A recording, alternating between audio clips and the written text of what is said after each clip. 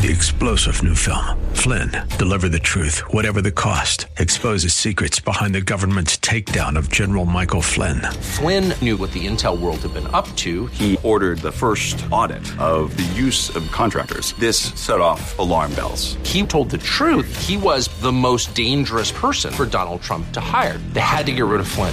Flynn, deliver the truth, whatever the cost. Available now. Watch it today. Go to salemnow.com. salemnow.com.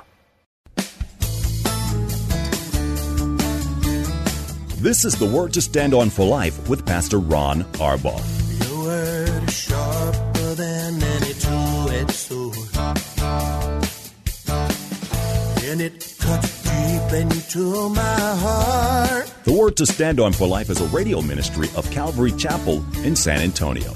A live call-in show here to help you answer your questions about the Bible and how to apply the Word to your daily life. For more information on Calvary Chapel, visit our website, calvarysa.com. Get your Bible questions ready and call in now to 210-340-9585. It's The Word to Stand On for Life with Pastor Ron ARBAUGH.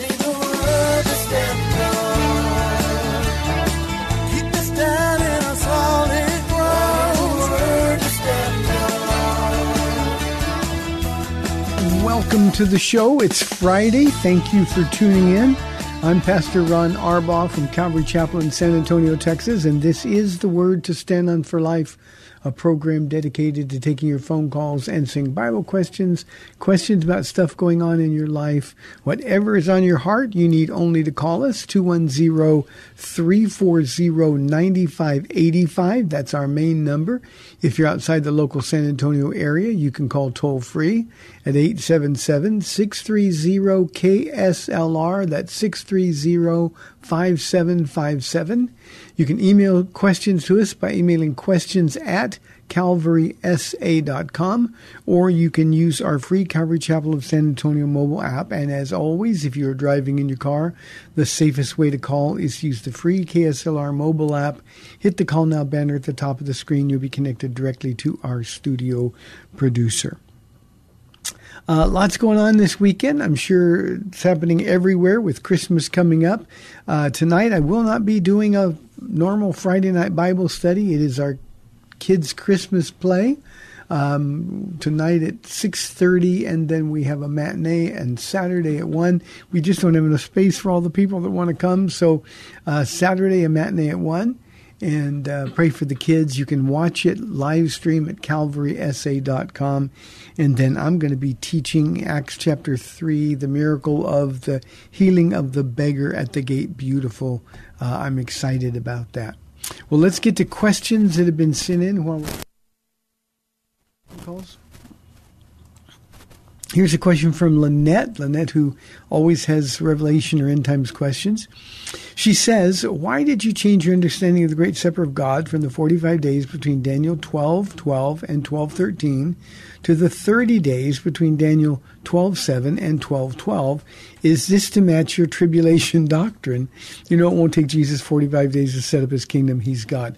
Lynette, I said the other day, you're reading a bunch of crazy stuff or listening to a bunch of crazy stuff, and you need to focus just a little bit. I appreciate your interest. I really do.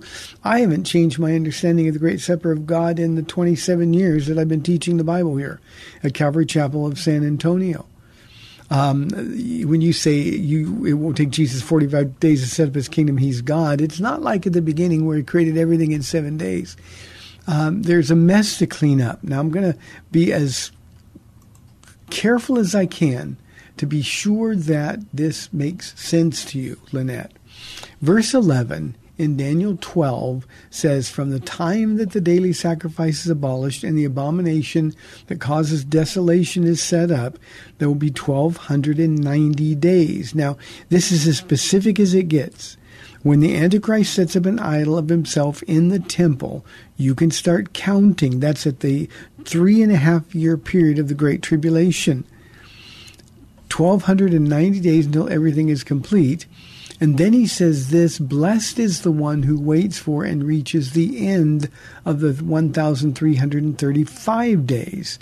Now, the book of Revelation, specifically in 2 places, uses 1,260 days. That's, again, exactly the 3.5 years to describe the ministry of the two witnesses and for the amount of time, the exact amount of time for Israel to be sheltered away from the attack of the Antichrist. So what's the next 30 days? This is what I've always taught. Those 30 days is going to be the great supper of God, and it's going to take that long for it to be finished. Now, we need to remember that there's going to be bodies scattered all over the earth. The great supper of God from Revelation chapter 19, verses 17 and 18 says this. John writes, "And I saw an angel standing in the sun who cried in a loud voice to all of the birds flying in midair, 'Come, gather together for the great supper of God, so that you may eat the flesh of kings, generals, and mighty men, of horses and their riders, and the flesh of all people, free and slave, small and great.'" This would be the great supper of God when the birds. We've all seen vultures on the streets cleaning up roadkill. Well, that's exactly what's going to happen. And then there's another 45 days that are missing here. And most likely, this is probably the time it takes for Jesus to set up his government, to recall Jews from all over the earth to Jerusalem. Now remember, he's not just going to make people miraculously, instantly come, but he's going to recall Jews from all over the earth. And then one of the things that will happen from Matthew 25 is the judgment of nations. Those are thoughts based on really solid study. And I would say just study. Stop reading everybody and open your Bible, get out a pen and paper and do the math. And it's really that simple. Now, when you talk about verses 7,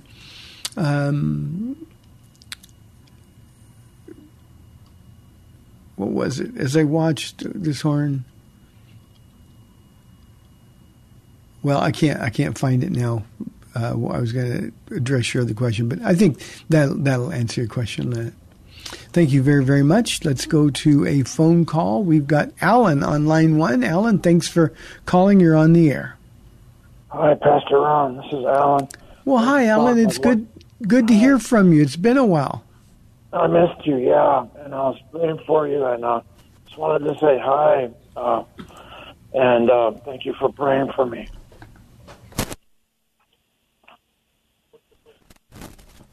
Well, we've been praying, Alan. Do you have a question or a comment you want to make? Oh, God bless you. I just wanted to tell you I missed you, and love Jesus in you, and God bless you. Oh, thank you, Alan. Thank you, Alan. Hope you're feeling better. And you are constantly in our prayers. I appreciate it very, very much. Alan is one of those guys who physically suffers. I mean, he's got just a lot going on in his life. And Alan and Ruben, who we hear from a lot, if you can think of it, if he comes to heart and mind, remember to pray for Alan. Thank you, Alan. I appreciate knowing that you're doing better. Randy's question is this: how do you interpret Genesis 32? Did Jacob really wrestle with God, and why couldn't the angel overpower Jacob? Randy, Genesis 32 is one of the most important and most personal passages in the Scripture to me, in all the Bible. When I was a brand new believer and I was struggling so mightily, my life, had sort of disintegrated, fallen apart because of my sin. And I got saved, and, you still got to deal with the consequences of it. And in Genesis 32, when Jacob says, "I will not let go until you bless me," that was really my mantra when I would walk and pray, or when I would run, whatever it was doing. Especially when I was running, I will not let go. I will not let go. I felt like I was under spiritual attack. I felt like the world was caving in on me, but I was determined I was going to hold on to Jesus. And that line just gripped my heart.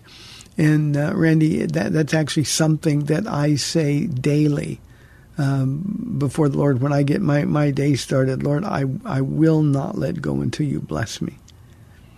And then there's some other stuff that goes with it, but that's all from Genesis 32. So the answer to the question is yes, Jacob really did wrestle with Jesus. That's who he was wrestling with. And it was a wrestling match for control of his will. Now, Jacob, you remember, Randy, was one of those guys who was so carnal. Con man, heel catcher, that's what his name really means. Supplanter is another interpretation of his name. And the idea for Jacob he wanted to do God's will. He knew he was blessed by God. But the reality is that he wanted to do God's will on his terms, and God was never going to let that happen. So at a time when he was finally truly frightened, Esau was in his very near future. Esau had a big army. He thought Esau was coming to kill him. That was a pledge that Esau had made many, many years before. And now that Esau was on the horizon, he was all alone. And that's when Jesus appeared to him in a wrestling match. And literally it says all night. And the fact that the angel of the Lord, which is Jesus, it's a definite article, the angel of the Lord, when it says he couldn't prevail against him or couldn't overpower him, it simply means that he could not overpower the will of Jacob.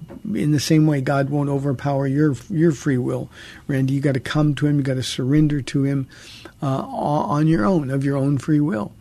And Jesus was holding on to Jacob all night long while Jacob was trying to get away. And finally, as the morning broke, Jacob was going to get away, and Jesus let him go. Okay, I'm done wrestling with you. I let him go. But before he let him go, just before he let him go, you remember, he touched the socket in his hip, and the result of that was Jacob would walk with a limp the rest of his life. And it was in that instant when Jacob realized the power that he was trying to get away from. And he realized the futility of running away from that source of power. Now, we all have to get to that place to come to Jesus. You know, we got to stop trying to figure out ways to get over. We got to stop trying to figure out how to get God to do things our way. It's just a matter of we got to come to that place of surrender. And that's where Jacob was. But in his case, God had to give him a limp, had to show him that power. And then the narrative in the wrestling match changes. And this is where Jacob won the wrestling match, but he won it by losing it. And I hope that makes sense, but that's when Jesus let go of him, Jacob grabbed on and held on to him. And that's when Jacob uttered those words, I will not let go until you bless me. And that was the turning point in the rest of Jacob's life. It was from that point forward, not perfectly, of course, because Jacob was still Jacob. But from that point forward, Jacob was on the path that God set out for him. So from that point forward, Jacob really, for the most part, wanted to do things God's way.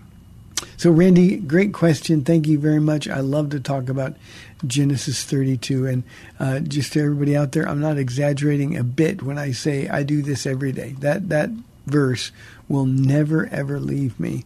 It's my lifeblood, and I actually do it physically. I'll hold my hand out and say, Jesus, today of my own free will, I choose to serve you, not by might nor by power, but by your Spirit in your name and for your glory. And then I have to be honest and say, but I can't do that on my own, Lord. So I offer my hand by faith. I take your hand in faith, and I will not let go until you bless me. And then I do the same thing with my left hand extended toward Paula. Most of the time I'm just by myself, but just figuratively, she's there.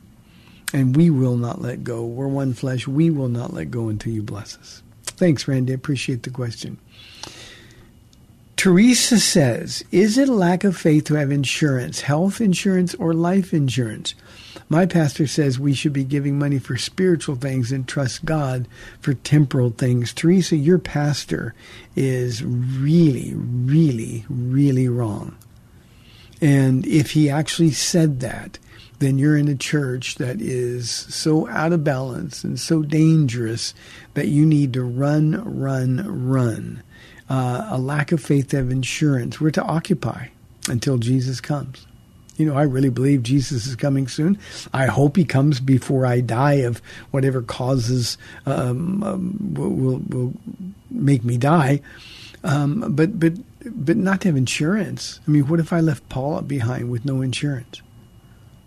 How would that be loving? How would that be occupying or taking care of things? And for a pastor to say that you should be giving money for spiritual things, no doubt he means you should be giving money to the church, to him. and that's an expression of faith, we need to be obedient. As a pastor, I have dealt with too many deaths where the wife was left, without the ability to make a living, without a job that paid enough money to live. In many cases, she'd been a wife and a mother, which is a noble thing to do. And all of a sudden, husband is gone, finances are a mess, and he left with no insurance. And there's just no way that somebody who really loves God would do that to somebody God loves. So no, it's not a lack of faith at all. Health insurance, I'm old enough now that I have Medicare. I kind of rolled the dice until I got old enough. But the idea here is, no, insurance is a wise thing to do. And your pastor is just wrong, and that's so, so very unhealthy. So if, in fact, Teresa, he said that, that's a church that you need to run away from. Ooh, that just makes my spine shiver. 340-9585 for your live calls and questions. Here's a question from Michelle. I get this question quite often. She says, how do I answer someone who says God approves of slavery? What I do, Michelle, is tell them to actually read the Bible. Don't just parrot what somebody else says. God doesn't approve of slavery. He writes that men stealers aren't worthy of the kingdom of heaven. In other words, he's saying they're going to go to hell. When God deals with slavery throughout the Bible, Old Testament and New, he's simply dealing with the reality of the world that we live in, a fallen world. And when somebody says God approves of slavery, what they really mean is, well, God should have prohibited it. But remember, especially when people were getting saved in the New Testament, they had to be equipped to deal with the world that existed, not the world the way we want it to be, not some idealistic utopia. And slavery was just a fact of life. In fact, slavery has always been and still always will be a fact of life. And as Christians, we have to deal with the world that we live in. In New Testament times, in the Roman Empire, slaves outnumbered free men 4-1. That was just the way it is. Slavery was an economic condition. Now, I want everybody to understand that slavery biblically had nothing to do with skin color, had nothing to do with race. It had everything to do with either peoples who had been conquered in war or economics. And that's just the way it was. People would be captured, entire nations. Israel was captured by Babylon, and they were enslaved for 70 years. So anybody who says that God approves of slavery hasn't actually read the Bible. And Michelle, just as an afterthought, whenever somebody who doesn't believe in the Bible, somebody who doesn't believe in God, tries to quote the Bible, I just tell them, don't even bother. You have no idea. You've never read it. And I've actually had people say, well, I've read the Bible. Okay, how far did you read? And the answer is never. Well, I read it all the way through. It's always, well, I got it till we got to this point, and then I just didn't understand, whether it's the flood or whatever it is. But the reality is God hates slavery. He hates people who take advantage of less fortunate people. And over and over and over, God tells his people how to react to people who are in less fortunate situations than we are, that we are to love them, we're to welcome them, we are to show hospitality and love toward them. And slavery does none of those things. But slavery was a fact of life. Michelle, just for fun, it's the shortest book, or one of the shortest books in the Bible. Read the little treasure, Philemon, in your New Testament, because it's all about a runaway slave who the slave owner he ran away from happened to be somebody, Philemon is his name, and he ran away from Onesimus the slave, ran away from Philemon the slave owner, and then both of them at different times in different places got saved under the ministry of the Apostle Paul. And so Paul is simply saying, this is how you treat him. When he comes home to you, remember, a slave that ran away would most often be killed if he was ever discovered. No, you go back, and Paul sent a letter, and that letter that we have is that little treasure, Philemon. So just tell them they don't know what they're talking about. And for all of us, when somebody is just repeating things that they've heard from others, please don't get involved in a debate with them or with an argument with them. Just challenge them to read the Bible, to read it for themselves. Paul and I, many, many years ago, when not too long after I got saved, actually before we even came to Texas, we were supervising a junior high group on a trip to Hollywood, California, just to do some street witnessing. And we had this obviously very gay black guy, a big guy, and we were sharing Jesus with people on the streets down there. And said, "Can we tell you about Jesus?" "Oh, no, I don't want to hear anything about Jesus. He supports slavery." And so we started to have a conversation with him, but he didn't care what the Bible really said. All he cared about was his perspective on things. So just don't even bother with it. Here's a question from Jerry. "Pastor, when the honeymoon phase of a marriage ends, how can the passion return?" Jerry, marriage is hard work. Unless you're married to Paula, marriage is hard work. And the honeymoon phase never needs to end. But you have to work on it. You have to work at being loving. You have to work at being kind. You've got to be filled with the Holy Spirit, because only then can you demonstrate the fruits of the Spirit: love, joy, peace, patience, kindness, goodness, faithfulness, gentleness, and self-control. And so what you have to do is walk in the power of the Spirit. You've got to look at your wife, Jerry, the way Jesus does. You've got to make her feel beautiful. I tell the men in our church, your job, men, is to make your wife feel like the most beautiful, most precious, most loved woman on the face of the earth. And she needs to feel safe with you. And if Jesus is at the center of your relationship, if you're in the Word of God together, if you are praying together, believe me, passion doesn't have to return because it never leaves. So what we've got to do is we've got to work at staying close to one another. I had a wonderful email this morning that was sent to me about somebody who just said, basically they're saying, you've been telling husbands and wives to read together for the whole time we've been there. And a couple of years ago, we found out just how true it was. And this man and his wife have been reading together. And you look back and say, well, what took me so long? Jerry, read the Bible to your wife. Pray with her. Take walks with her. Make sure that she understands that she's loved and safe with you. And she will love you. She will respect you. And believe me, when that's the case, passion is not going to be an issue. So be the godly husband that Jesus wants you to be for her. And let him supply the passion, Christ in you, the hope of glory.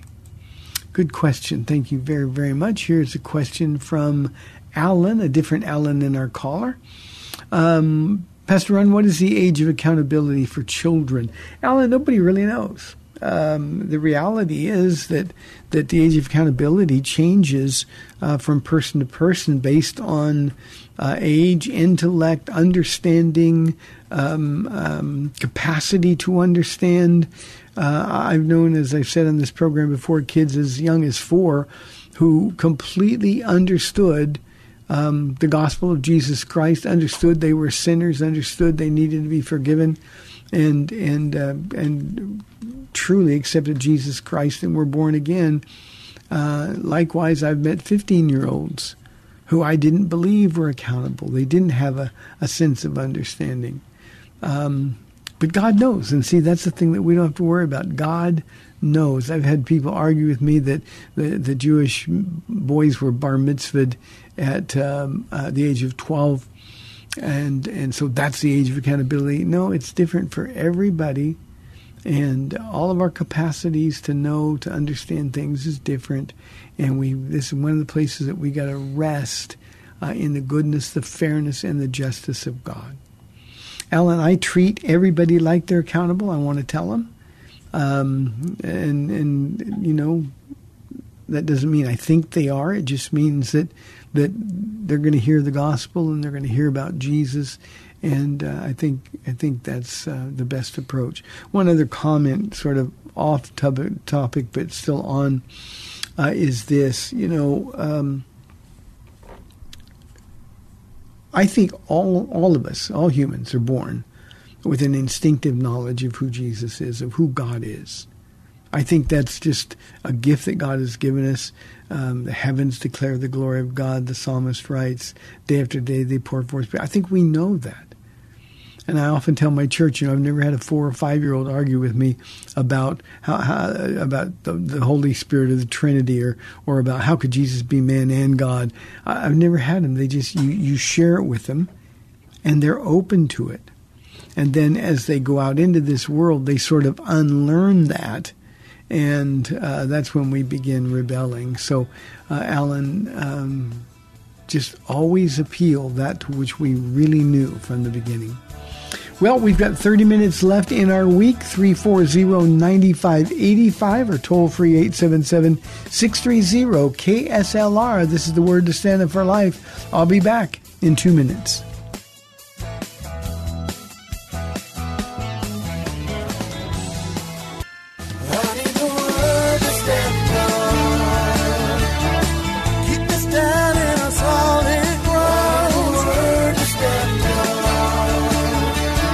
Welcome back to the Word to Stand On for Life. We're taking your calls at 340-9585 or toll-free 877-630-KSLR. Now, here's Pastor Ron Arbaugh. Welcome back to our final half hour of the week. We'd love you to participate, 340-9585 for your live calls. Here is an anonymous question that always tugs at my heart when I get one.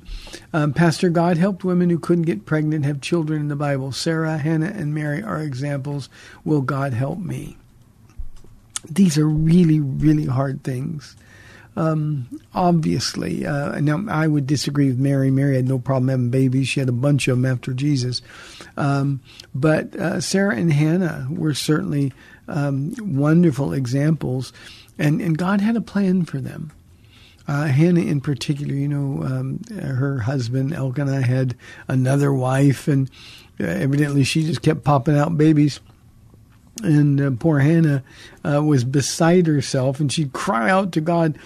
And it was always God's plan to give her a baby. But he wanted her to have a very special baby.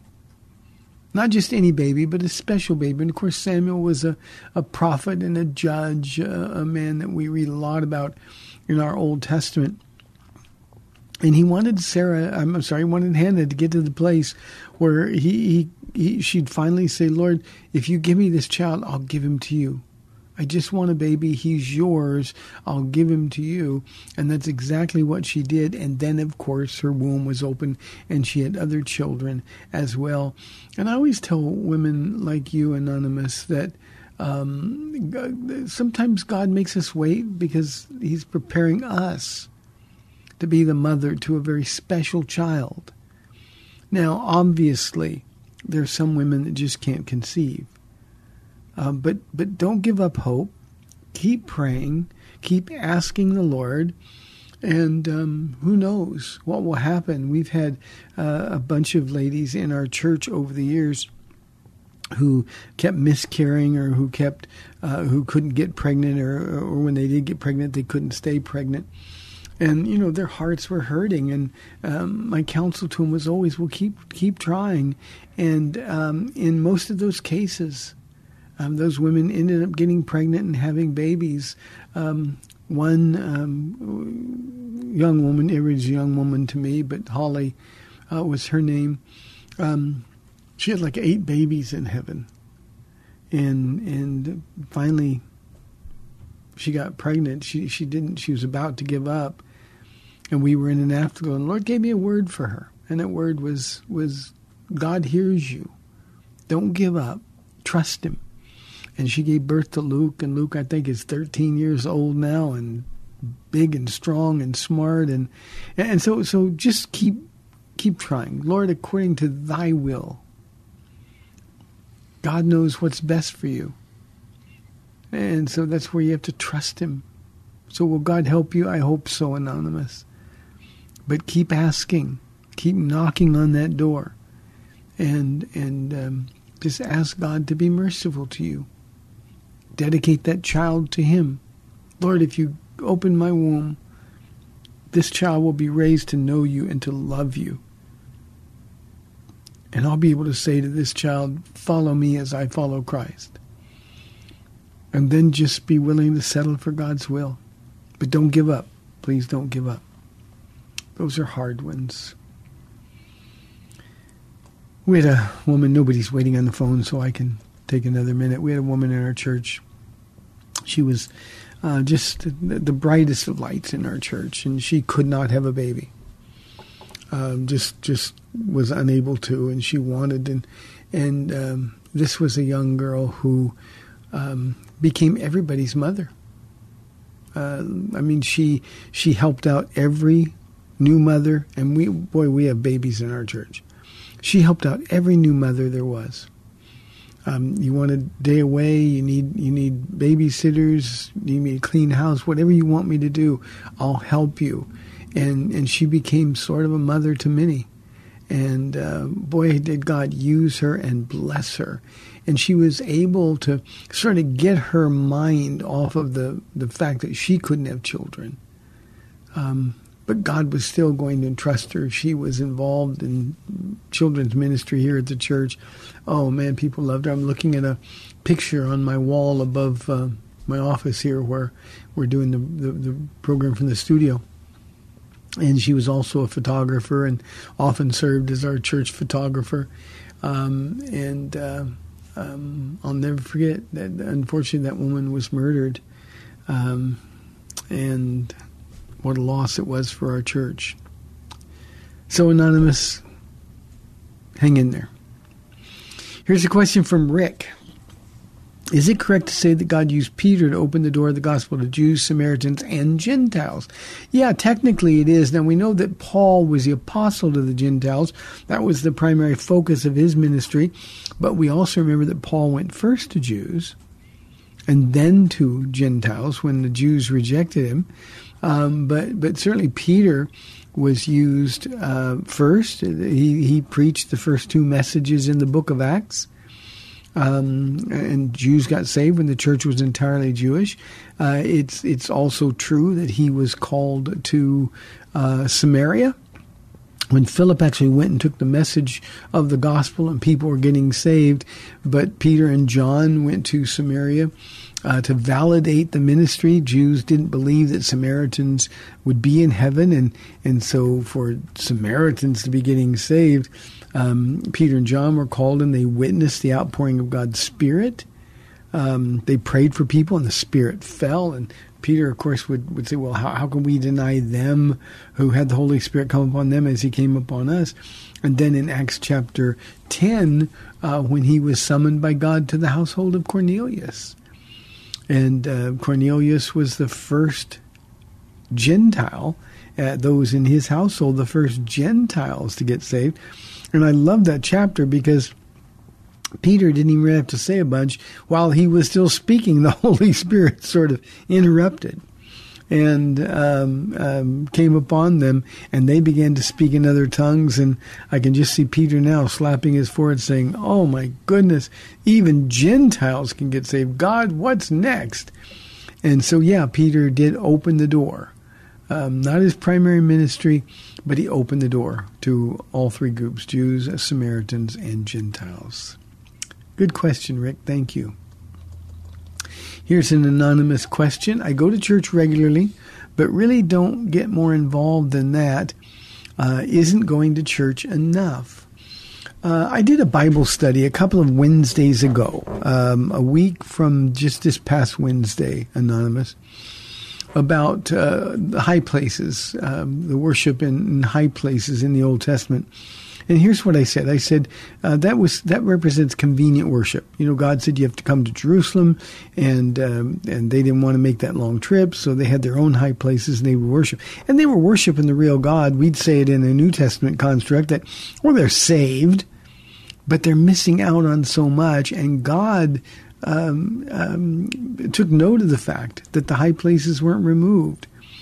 The sentiment, when you say, I really don't want to get more involved in that, you're not involved at all. You're not involved. You ask, is going to church enough? What does it accomplish? You know, the whole point of church is the fellowship of believers. That pattern is established for us in Acts chapter 2 when the church was born, to serve the body of Christ. That example was set for us by Jesus in John chapter 13 when he washed the feet of the disciples. Anonymous, God gave you the Holy Spirit and gifts of the Holy Spirit so that you could be a blessing to other people. And if you don't want to get involved, then you're quenching the work of the Holy Spirit. You may be saved. You don't really mention Jesus in your question, but you may be saved. And by the way, going to church doesn't save anybody. Being born again saves somebody. And I would ask you to be honest enough to check your heart. Paul says you were to do that every day, 2 Corinthians 13. And here's what I would tell you. Examine your heart to see if you're really saved. A saved man or a saved woman would want to be in church. A saved man or a saved woman would crave the fellowship of believers. Because God has given us gifts, we would desire to be servants of God, servants to other people. So I don't know what you think you're accomplishing by saying, well, I go to church, that ought to be enough. It's not enough. And certainly it's not the heart of somebody who really and truly loves Jesus Christ. So going to church regularly, so what? Should we go to church? Of course we should. But because we want to, because we're part of a body, the body needs you and you need the body. And it's not humility to suggest that you don't really need the church, because you do. We all do. So I hope you'll take that seriously. That's my exhortation for you, my Christmas gift to you, Anonymous. 340-9585. Here is a question from Jesse. What kind of authority will we have when we rule and reign with Jesus? Jesse, we don't know. We know we're going to judge fallen angels. We know during the millennial reign of Christ that we are going to be used to execute judgment. Judgment will be swift and severe and perfectly holy and righteous when people rebel against King Jesus. But our role in the millennium, and even further, our role in heaven, ruling and reigning with Jesus, is, I think, intentionally obscure. It's something that we got to look forward to by faith. But here's what I know: it'll be wonderful. It will be soul-pleasing, gut-wrenching, soul-pleasing,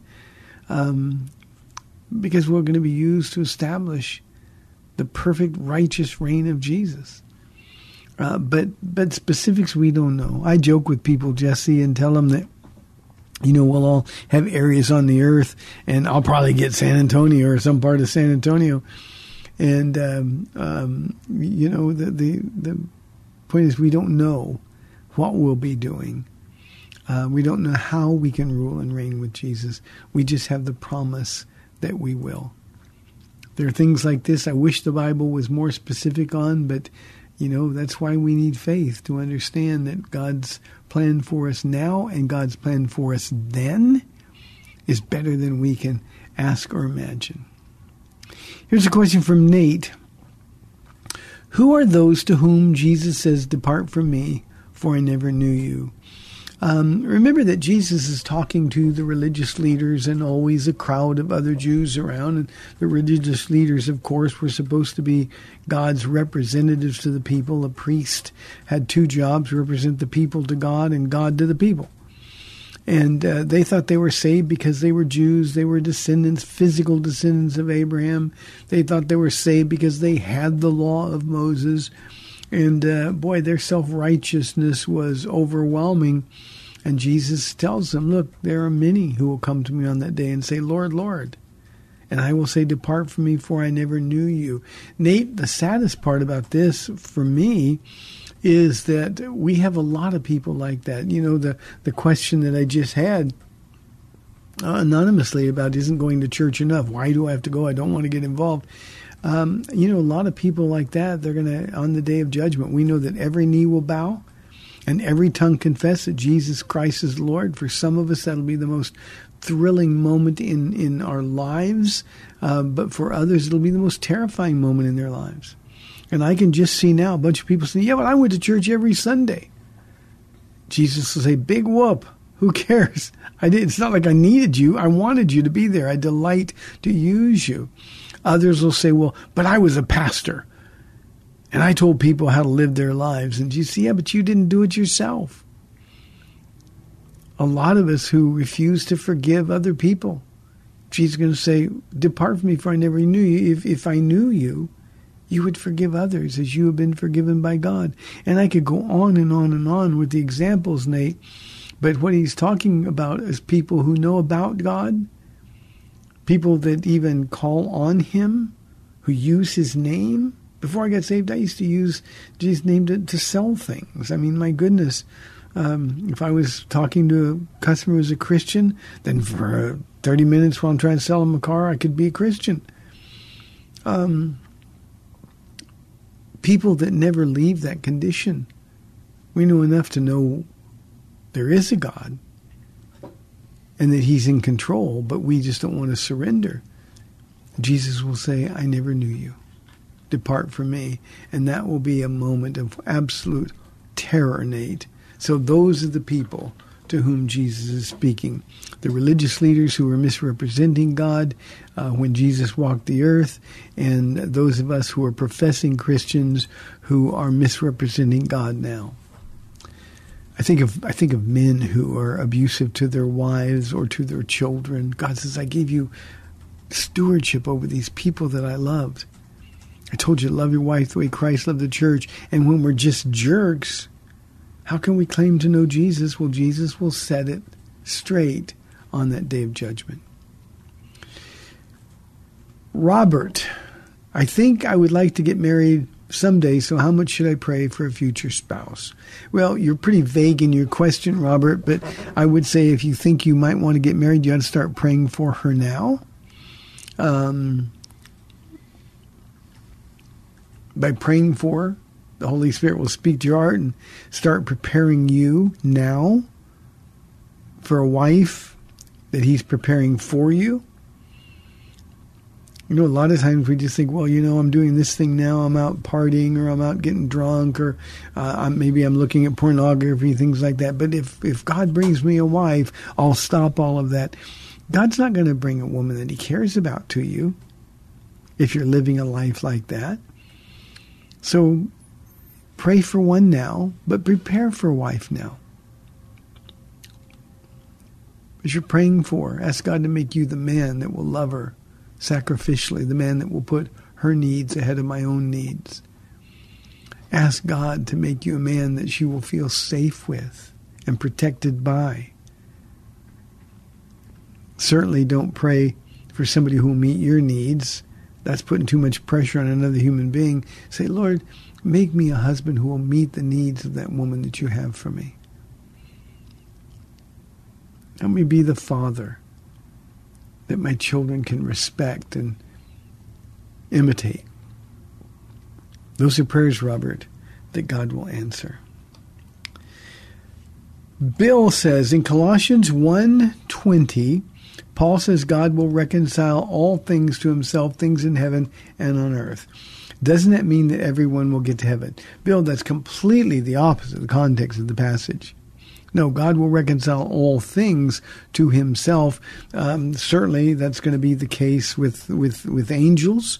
When the fallen angels are told it apart, he'll reconcile those who are his. All creation, the earth is going to be redeemed. We're going to be redeemed, or we will have been redeemed when we get born again. And he's reconciling all things to himself. However, we have to make the choice to accept the free gift of eternal life. The idea that everybody is somehow going to get to heaven. I have a very, very casual friend who who believes that his cats are going to be in heaven because of this verse. No, God's going to reconcile all things to himself. So I am 100% certain my cats are going to be in heaven. That's not what it's saying at all. You got to read the context of the passage. You can't take that out of context and then ignore all of the other passages of Scripture that talk about judgment and eternal suffering and weeping and gnashing of teeth and deepest, darkest blackness, those kind of things. You can't just dismiss all of those because of a faulty reading of Colossians chapter 1, verse 20. So nope. To get to heaven, you must be born again. Jesus himself made that abundantly clear. I think we still got some time for some phone calls. 340-9585 if you hurry. Nancy asks, Matthew chapter 5, verse 48 says that we're to be perfect. How is that possible? Well, it's not practically, Nancy. Nobody's perfect as long as we're struggling with this flesh, this earthly body. The sin nature that we inherited from Adam, our federal head, we can't be perfect. But we're told twice in the New Testament to aim for perfection. We're to aim for perfection. Now, what Jesus is doing in Matthew chapter 5, remember that's a Sermon on the Mount, and Jesus is explaining to his listeners that this is the standard of heaven. Remember, Jews believed that just by having the law, they were saved. Just by being physical descendants of Abraham, they were saved. And Jesus is raising the standard. You have heard that it was said, but I say unto you. And he raises the standard over and over and over. He goes beyond the letter of the law, which nobody can keep. We know that from Colossians. We know that from Galatians. Nobody can keep the law. But he even makes it harder. You've said that it is. You've heard that it said that we not to be angry with somebody, or not to murder somebody. But I say, if you're angry with your brother and call him fool, then you're already guilty of murder. If you look at a woman with lust, then you're guilty of adultery. So he's going past the letter of the law to the spirit of the law. And in the spirit of the law, raising that standard, and he goes all the way through chapter 5, and at the very last verse, the verse you asked about, it says, I'm going to settle the issue. That's my commentary on it. Jesus said, I'm going to settle the issue. You want to get to heaven and not believe in me? Here's how to do it. You got to be perfect, fulfilling both the letter and the spirit of the law. And here's what he's saying. It's impossible to be saved. Regarding salvation, he says, with God, all things are possible. But with man, this is impossible. And so he's saying you got to be perfect. Now, thank the Lord, Nancy, that Jesus gives us his perfection. So when I said practically we can't be perfect, but positionally we can. I am thrilled with the fact that every time Jesus looks at me from heaven, every time the Father looks at me from heaven, they see me as absolutely perfect. All of my sin is washed away. Though my sins are as scarlet, he tells all of us through Isaiah, come let us reason together. Though our sins are scarlet, they could be white as snow. Jesus doesn't see the scarlet. He sees the white as snow. Because he who knew no sin became sin, that we might become the righteousness of God. So Nancy, the way you can be perfect positionally is to be born again.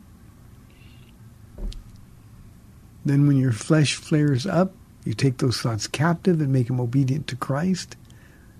We pick up our cross daily, saying no to us so we can say yes to the Lord. And then we walk in the perfect will of God. I hope that makes sense to you, Nancy. Good question. Thank you.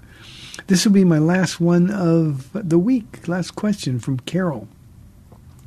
I should say she, but it could be a he because we've known some male Carols. They say humility is important. So how does God view us when we're concerned about our appearance and try to look good for others? I don't think it's a lack of humility to want to put your best foot forward, Carol. I think certainly vanity can get out of control. We can decide that looks are so important, and we can, and people do. They have all kinds of plastic surgeries and a little fix here, a little tuck there, those kind of things. And the only thing I would say is, while there's nothing sinful about doing those things, we really need to examine our hearts before doing it. But I think we all ought to put our best foot forward. Remember, we're witnesses of Christ. Our lives need to be rich and full. And if we're not putting our best foot forward with people in the world, then we're the ones who are falling a little bit short. I want to look good. I've got only so much to work with, but I want to look good. I want my clothes to match. I want them to be ironed. I don't want to be tacky, those kind of things. So I want to look good. I want to look good for Paula. Paula always works hard to look good for me. Women, not just women anymore, but primarily women, still use makeup and things like that. All of that's fine. We ought to do our very best to look as good as we can, especially for our spouses, but for other people as well. And, one of the things that we can apply, I think, in a positive way, we need to look good not just physically, but we need to have attractive spirits. We need to be men and women who are filled with the joy of the Lord. We need to be men and women who actually look like we're grateful to God for the things that we're doing. So I think we can do all those things and still be humble. The Bible tells us we're to do all things as unto the Lord. And I think inherent in that, Carol, is putting our best foot forward no matter where we are or what we're doing. Good question. Thank you, Carol. Well, that does it for this week. Lord willing, I'll be back on Monday on AM 630 The Word tonight, and Saturday tonight at 6:30, and Saturday at 1 o'clock we're going to be having our children's Christmas play. On Sunday, Acts chapter 3, the first 11 verses. May the Lord bless you and keep you. We'll see you next week.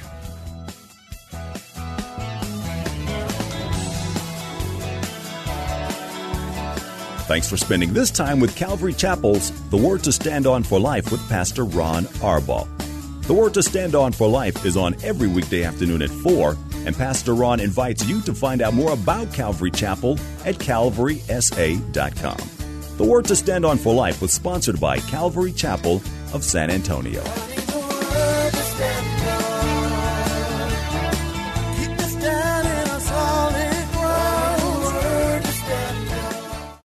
Three-star General Michael J. Flynn, head of the Pentagon Intelligence Agency, knew all the government's dirty secrets. He was one of the most respected generals in the military. Flynn knew what the intel world had been up to. He understood its funding. He ordered the first audit of the use of contractors. This set off alarm bells. The explosive new documentary, Flynn, Deliver the Truth, Whatever the Cost, uncovers the facts behind this scandal. Flynn told the truth. He was the most dangerous person for Donald Trump to hire. I find out the worst enemy that I'm going to face in my life is right here in America. They took my assessment and they wanted me to change it. And I was like, I'm not changing it. They had to get rid of Flynn. With in-depth interviews, archival footage, and never-before-seen personal records of the man behind the headlines. I just felt like I was drowning. Flynn, Deliver the Truth, Whatever the Cost. Available now. Watch it today. Go to salemnow.com. salemnow.com.